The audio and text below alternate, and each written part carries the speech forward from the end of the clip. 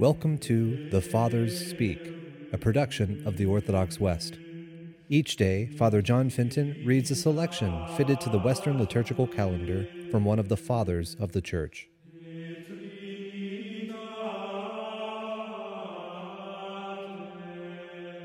As we commemorate the holy innocent martyrs, let us listen to a portion of a homily by our Father among the saints, Quodvultdeus.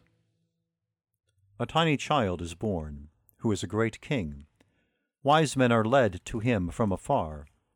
They come to adore one who lies in a manger, and yet reigns in heaven and on earth. When they tell of one who is born a king, Herod is disturbed.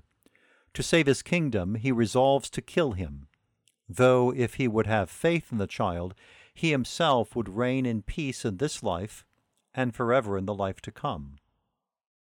Why are you afraid, Herod, when you hear of the birth of a king? He does not come to drive you out, but to conquer the devil. But because you do not understand this, you are disturbed and in a rage. And to destroy one child whom you seek, you show your cruelty in the death of so many children. You are not restrained by the love of weeping mothers or fathers mourning the deaths of their sons, nor by the cries and sobs of the children. You destroy those who are tiny in body because fear is destroying your heart. You imagine that if you accomplish your desire, you can prolong your life, though you are seeking to kill life himself. Yet your throne is threatened by the source of grace, so small, yet so great, the one who is lying in the manger.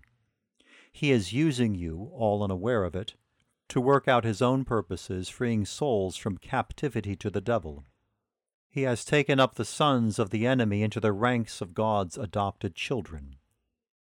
The children die for Christ, though they do not know it. The parents mourned the death of martyrs. The child makes of those as yet unable to speak fit witnesses to himself.